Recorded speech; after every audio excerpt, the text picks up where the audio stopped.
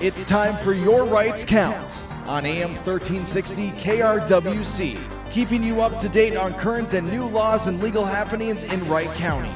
And now here's your host with Buselmeyer Law and online at yourrightscount.com, Ted Buselmeyer. Hello, Wright County. I'm bringing you another important update regarding the George Floyd case with Derek Chauvin, the defendant. And the update is that, if you haven't heard already, that earlier the Floyd family settled the wrongful death case, the civil case, for $27 million. And that is quite a settlement in a wrongful death case, quite a large number. The defense in the criminal case has now brought a motion to delay the trial and to move the venue, claiming that that would bias the community here in Minneapolis and potentially bias the jurors that were already called.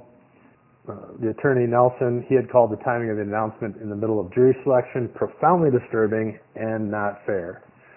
Now that may be true, but from a personal injury attorney perspective, the timing of this may be somewhat normal in that it'd be a good time to negotiate for this settlement, both from the plaintiffs and the defendant, City of Minneapolis perspective in the city case, because this puts some pressure on them to settle, while at the same time recognizing that this jury trial, or the outcome of this jury trial, could bias either party, depending on what happens. If Chauvin's found innocent, then that could bias the civil case in the favor of the City of Minneapolis.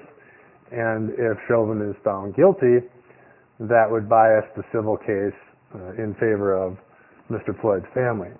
And so I think that less of a conspiracy and more normal good timing and good time to get that settled. Now that being said, it certainly probably, does have some effect on the jury and their bias or lack of bias in the Chauvin trial. So what Judge Cahill did is he questioned the jurors for their bias and whether they heard about the settlement and whether that affected their perception in this case and whether they could still remain fair and neutral. And 2 jurors were dismissed for that bias. One of them said that it would be hard to remain neutral or impartial. And the other man said that he thought he could set that news aside and decide this case on the merits, but he wasn't sure.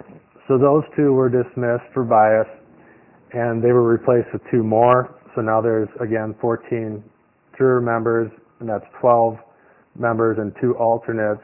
And the 2 alternates in these cases and in every criminal case, the way that the trial court sets it up is that they don't know that they're alternates until the very end. And when they deliberate, they're excused.